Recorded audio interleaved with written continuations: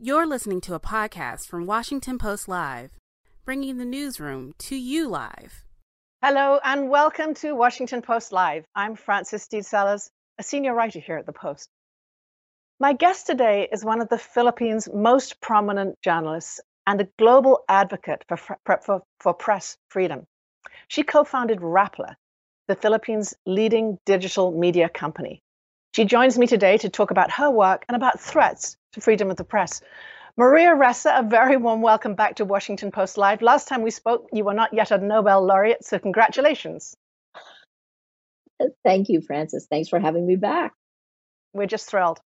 So I want to talk about a dark topic right away and move straight away to Ukraine. I'm seeing incredible examples of courage coming from the ground, including from my own colleagues. What's going right in our coverage of that conflict? I think it's a reminder of the role journalists play and the bravery and the courage of the journalists who have gone in, right? And of course, it's a reminder of what's really at stake. This battle for facts isn't happening in the virtual world alone, and in many ways, this is what Russia's move, its invasion of Ukraine, has reminded all of us around the world. Two big things I think has gone right. One is it has triggered a global reaction. It is not something that you can look away from. It can't go with a death by 1,000 cuts, right? The world looked, acted, business acted, and now we're looking at the tech platforms also acting. And I'm hoping out of the horrific events and the pictures that are coming out of there that we actually see some forward momentum against disinformation, which has led up to in situations like this. Maria, you've talked often about this phrase disinformation, and of course it's key right now to what's happening in Russia. What concerns you most about the message ordinary people in Russia are receiving at the moment? It's just based on Putin's own statements and the new law, the journalists that have been put down against journalists, pushing foreign journalists out and forcing the Russian journalists to choose either to shut down or to take down coverage, right? They can't use the word war among all of these things and the kinds of penalties they have to face. So it is blatant. It isn't insidious in the same way it has happened on social media. This is a reorientation of reality. It is propaganda taken to the nth degree. What do Russians want? How can they know what they want if they're not getting the right information, if they're not getting factual information? This splintering of reality is alarming and helps to justify exactly what Putin is doing. When you received the Nobel Peace Prize, you did so along with another very courageous journalist, Dmitry Muratov. Have you spoken to him? He's in Russia now, I believe, or last we heard from him, he was in Russia. Have you spoken to him in recent days? I haven't, no. Although I have seen some of his interviews where he said he was going to continue to use the word war, banned by the Kremlin. Also that he would print he would print the stories in Ukrainian, in the language of Ukraine. We're all waiting to hear where he is and what he will do. He said he would use those words and take the consequences. Talk to me a little bit from your own personal experience about the importance of individual words like that. The word war, which of course is being banned in Russia, as you said. You have to call a spade a spade. Anything beyond that moves reality, right? I mean, as journalists, we spend our careers learning how to shave the frills away and actually hone in. And so even a word like disinformation and misinformation, this is one of those things that, misinformation is not on purpose, right? Disinformation is on purpose to manipulate you. So call a spade a spade. By changing that word, just getting rid of the word war, you've already softened exactly what Russia is doing, what Putin has ordered. So again, if you were to serve the public well, you call it what it is. We're also hearing about journalists fleeing Russia. Are you tracking that as well? some of my friends are there. I have friends who are Russians. And again, it's not just the journalists who are fleeing. Um, there are Russians who are uncertain of what is going to happen. The state inside Russia itself, but even before the sanctions, it will get worse moving forward. And I think that's, I guess, part of what we're dealing with globally is it's not just the uncertainty that's outside, but also inside Russia. So over the weekend, I think TikTok suspended its operations. You talked to the role of social media companies. What do you want to see happen? And I want to understand as well the implications inside the country for suspension of services like this. Look, I think you have to look at this in two different ways. The actual design of social media platforms has helped situations like this.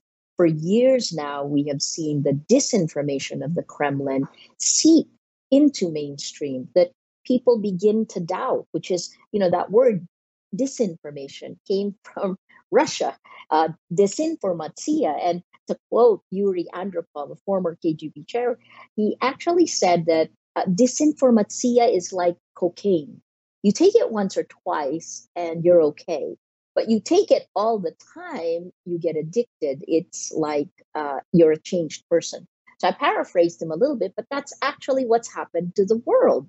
We've been fed with disinformation, that the actual platforms that deliver the news, the world's largest distribution platform for news is Facebook, right?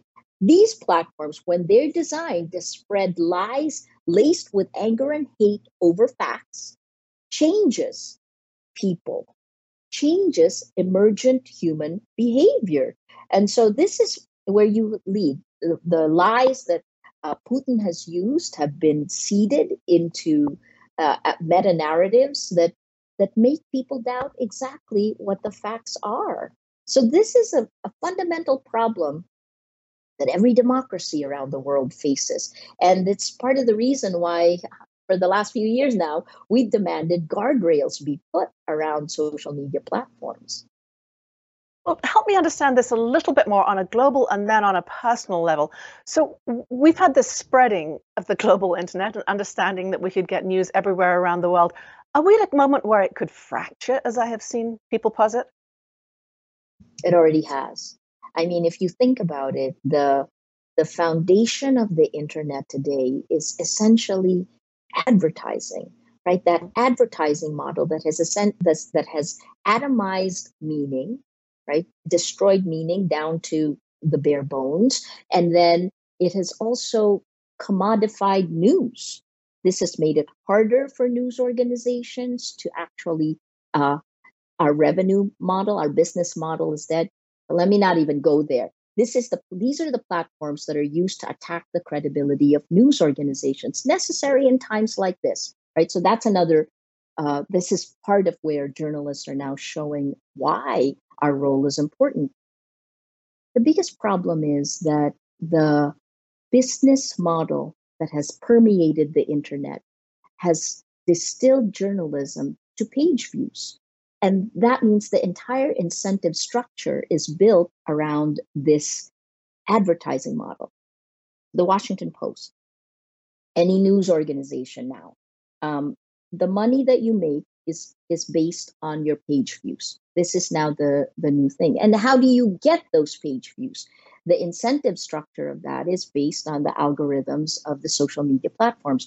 What are they based on? What will keep people scrolling? And what will keep people scrolling? Lies laced with anger and hate. This is part of the reason, as early as 2018, research has shown that the design of these social media platforms have actually worked not just to fragment, but to divide, to polarize, and to radicalize. As early as January 2021 now, Oxford University's Computational Propaganda Research Project said that these cheap armies on social media have rolled back democracy in more than 80 countries around the world. And it's getting worse. Just to push back a little bit on that broad analysis, reputable media companies are putting enormous emphasis on the importance of conveying truth, fact-checking truth and making sure that the information they disseminate around the world, and I would include the Washington Post prominently here, is truthful. Of course, but it doesn't matter in the sense of if your delivery platform actually allows lies to spread faster and further than facts, we can create all the content we want, but it won't get the delivery. This is why putting guardrails around tech is not a freedom of speech issue, right? What's happening is we're being forced to talk about content where that's not where the problem is. It's technology, right? You move further upstream and you have to look at the algorithms of amplification. Those algorithms are determined by, move further upstream, the business model, what Shoshana Zuboff calls surveillance capitalism. So what does this mean? It means that, every single post you put on Facebook, on Twitter, this is all kind of sucked up by machine learning, and a model of you that knows you better than you know yourself is created and then pulled up by artificial intelligence into this surveillance capitalism model. Every single problem that we're dealing with in the internet today, whether that is content moderation, antitrust, user safety, or even, I'm just thinking content moderation, user trust, anti-safety, data privacy. You put all of that in, this is where it begins. If we want to tackle these problems, they're not separate problems. They're all part of surveillance capitalism. But then you look at here, the algorithms, which is essentially opinion in code, right? It's like taking an editor of the Washington Post and replicating that editor a million times, coding it in. That person, that opinion in code, then determines what gets distributed. And what gets the widest distribution? Whatever will keep you scrolling. Very nicely put. I love that phrase. Just to take us back to Putin's strategy, I know the Committee to Protect Journalists said he was pushing us back into an information dark age. Do you see technology overcoming that? Is it going to help us overcome that period that he's pushing Russians into? I think what's fundamental right now is that the design of these technology platforms needs to be revamped to allow facts, to allow a shared reality, right? So I said this in the Nobel lecture. If you have no facts, and why do you not have facts? Because lies told a million times in the age of abundance become facts. That's what's called information operations, or in many nation states, information warfare.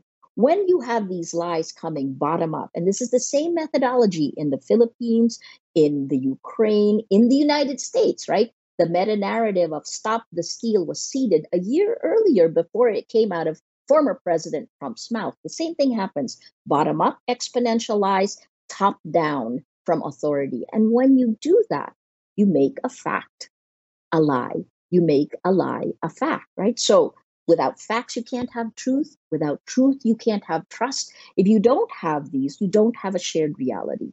You can't have democracy. That is actually, forget democracy. We cannot get people together to solve any complex problem. It's part of the reason now we can't solve COVID. Look at the disinformation. Both the EU and the United States have said that COVID disinformation has come out of many of the same places that have used disinformation for information operations. And you can't, I guess the last part is, you do not know whom to trust. So until we fix this, then everything else becomes secondary. In terms of what Putin has done, clamping down, these are the same problems that we have had all throughout, right? The world then can come together. But what will stop the world coming together is if it doesn't have the right information. So ironically, in the last few weeks, what we've seen is that social media, which Putin had controlled to many degrees, the Kremlin had the IRA and the GRU playing with this since 2014 in the Ukraine, right? Well, now people have taken that and are turning it against the Kremlin. And that's part of the reason you're seeing the information lockdown. So Talk to me about who the arbiter is in this process. We know there are hard facts. We know there are lies on the other side. There is an area in the middle where there's judgment. There are questions of fairness, of showing things from different angles. Where does that happen on social media? It's already happened. It's coded. It's already coded in, right? And then this is part of the reason we want to look at the system, not at individual decisions of content. It's the system that's at flaw, right? The flaw is built in. So that those editorial decisions are done at scale. And they have, the research has shown this since 2018, they amplify lies more than facts. So that's the fundamental flaw. And it's not just lies that, the sky is red versus blue. This is lies that have high valence, like high arousal emotions. Essentially, it is amplifying the worst of human nature, inciting anger and hate. Is it any wonder that these issues of identity are tearing our countries apart? Those are the targets, the fracture lines of society. Maria, you run a news organization. You're watching what's going on in Ukraine. What's it like in your office right now? What's the discussion among your team? It's we're under attack. We remain under attack. And just a few minutes before we spoke, I just got word that, an independent body, the Commission on Elections, which oversees our elections on May 9th. So we have presidential elections on May 9th, that this independent body essentially folded to political pressure by the Solicitor General. We're going to be fighting this, and we'll continue to demand courage and independence from institutions. But here's the problem. The problems in the Ukraine are also being lived out in the Philippines, are also being lived out by journalists in other countries under attack, right? Myanmar, where genocide has been enabled by these social media platforms, journalists there have had to flee. I've got friends who are, outside on the border. So what are we thinking? I guess when I saw this happen, I'm up. It's glass half full, half empty, right? So the half empty part is there's war, and the entire world could get sucked in. We don't know what will happen, and then the reaction and how that's also made President Putin, how Putin has hunkered down. But then the upside. Here's the upside. In many ways, the death by 1,000 cuts of democracy that we have seen all around the world is now front and center. That now these problems will be addressed, and that will hopefully mean problems of disinformation, for example, will be addressed head on. That what the social media platforms do in Russia, in the Ukraine, can be done in other countries around the world where journalists are under attack. It's difficult to predict where the world will go, but that's the way I've felt for the last 6 years. Right. So I wanted to ask you, talk to me about the toll it takes on you and your team of being on the front line of this information war for so many years.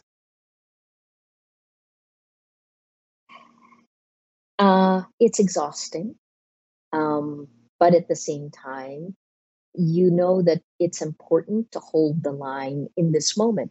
We are not going to voluntarily give up our rights. We are not going to voluntarily give up our power. The Philippines has a constitution that's patterned after the United States. We have a Bill of Rights. So it feels now more than ever that it is important to actually make sure freedom of the press, freedom of expression, that these rights are exercised. We won't be intimidated. I think the other part is that for the Philippines, it's an existential moment where we have presidential elections on May 9th. That's less than 65 days away, and we're counting the days. So what we have done in the absence of any legislation that is going to hold back the tech, right? In the absence of that, what we've done is to try to figure out how civil society, media, and the law can work hand in hand to try to deal with this pandemic of lies. I've said that even as we are facing the coronavirus and this global pandemic, we're also in our information ecosystem facing a pandemic of lies. And as you played earlier, it is targeting women, the marginalized. It is hitting us far more than it is hitting the mainstream. So, if you were marginalized before, it's even worse today. And gender disinformation has pushed many women out of journalism and of politics all around the world. I want to ask you much more about gender disinformation, but before I do so, just one quick question about, you referred to your own election coming up. Of course, we're in an election cycle almost always in the United States, but what needs to happen to ensure that those elections go forward in a free and fair way? I think it starts with whether or not we have free will, whether social media, which I've called a behavior modification system, allows us to exercise that. You cannot have integrity of elections if you don't have integrity of facts. Right? If we debate the facts, how can we then have an entire system? That's the fundamental flaw. So here's the problem in this year as we face all the elections coming up, right? From after the Philippines, you have elections in Hungary, in Kenya, in France, in Brazil. And Bolsonaro, Bolsonaro was kind of off on the fringe far right until social media brought him into the mainstream. This was YouTube in that instance. And then, of course, the United States.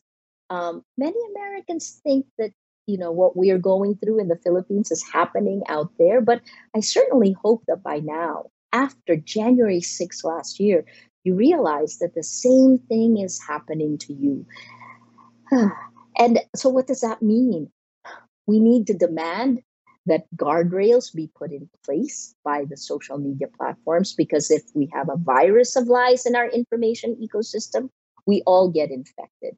And then the second part is, an awareness that civil society, that governments, that human rights groups, this is kind of what we're doing in the Philippines, 4 layers that we put together with a data pipeline coming through, trying to get our communities together, that we need a new way of putting democracy into action, that you can't wait, right? When you're dealing with exponential lies, civil society, media, the law cannot wait for the normal pace of ingesting the lies, of fighting back the lies. It must move at the same pace. That's what we're trying to do. And apparently, I guess we're successful because we've been targeted by political forces again.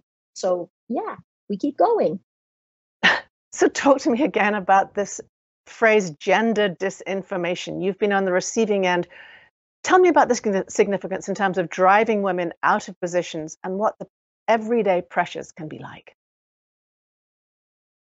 So the International Center for Journalists, working with UNESCO, last year did a big data study of the attacks against me. They went over almost 400,000, so almost 500,000 attacks, right? And out of that big data case study, what they found was that 60% of the attacks against me were meant to tear down my credibility. So really, trust is the first target, right? Tear down my credibility. The other 40% was meant to tear down my spirit. It was abusive. It was dehumanizing. It would take every part and just tear it apart. You have to get used to this. There were points when I was getting at least 90 hate messages per hour. What's happening to me is not unique, right? Many women journalists all around the world feel this, and anyone who's standing up to power can get targeted on social media in the same way. Rana Ayub, I think the Washington Post just ran kind of the 10 press freedom issues right now. And Rana Ayub, who's in India, is facing the same kind of horrific situation that I've faced and continue to face in the Philippines. What does that do to women journalists? Many I've spoken with say, they opt out, that it's just not worth it. But others decide to fight it out. Looking for systemic solutions. We don't have them yet, But in the meantime, what we tried to do is, a three-prong approach in Rappler. It's tech, journalism, and community. With tech, we try to fight back with tech. We built our own tech. We demand guardrails be put. A few years ago, if you asked me whether I believed in legislation, I would have said no. Now I know it is imperative. The second is we need to strengthen journalism. And that's part of the reason I became a co-chair of the International Fund for Public Interest Media, which is to try to help independent journalism survive. In the United States, you have enough philanthropic groups, at least, that can kind of plug a finger in the dam.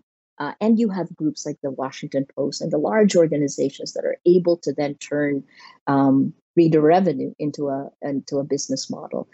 I think the third part is the most important part, and we don't talk about it enough as journalists. It is community. Rappler's elevator pitch in 2012 is that we build communities of action, and the food we feed our communities is journalism. Well, now more than ever, these communities of action are important. And for our presidential elections, we are mobilizing them to protect the facts. Because this is, when you have the front runner in the Philippine presidential elections is Ferdinand Marcos Jr. So 36 years after the Marcos family was ousted in a people power revolt that helped trigger peaceful democracy movements all around the world, his son, Ferdinand Marcos Jr., is now the front runner in our presidential elections. And hand in hand with that were the networks of disinformation that essentially revamped history in front of our eyes. Marcos, who was kicked out in people power, was actually a hero, right? So these are narratives that Filipinos believe, and they will have an impact in our elections. Maria, it's International Women's Day. I have two questions about that. What more do we need to do to make sure that women journalists can carry on working? And I would extend that to other marginalized communities as well. And then secondly, what's your message on International Women's Day to women journalists around the world? I think we need to acknowledge what women journalists have gone through. And I've certainly seen some progress, although not enough. It's, if you're in the newsroom and you're getting attacked, you are not going to be able to ignore it. And you're not going to be able to do this on your own. So one of the things that we did early on in Rappler in October of 2016 was to actually offer counseling to the women who were under attack. Because this was both social media and our reporters. And then secondly, to actually create a system where we were able to collectively fight back against these attacks. Because in the age of abundance, information abundance, the old powerful news organizations can't afford to just ignore these attacks, because a lie said a million times becomes a fact.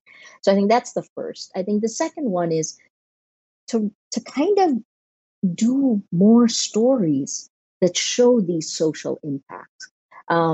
So much of the stories on tech was for a very long time, about its power and how wondrous it is. We're beyond that now. We're now in Aldous Huxley's, his Brave New World, and social media has kind of become like Soma. So we need to kind of break through and help. And there's been a lot of stuff that you have done that news organizations are now doing, but still not enough. We need to sound the alarm and demand protection for the users, for all of us, right? This is kind of like creating the Better Business Bureau for our minds. A Better Business Bureau for our minds. What a great note to finish on. Maria Ressa, thank you so much for joining me today at Washington Post Live. Thanks for having me. Thanks for listening. For more information on our upcoming programs, go to WashingtonPostLive.com.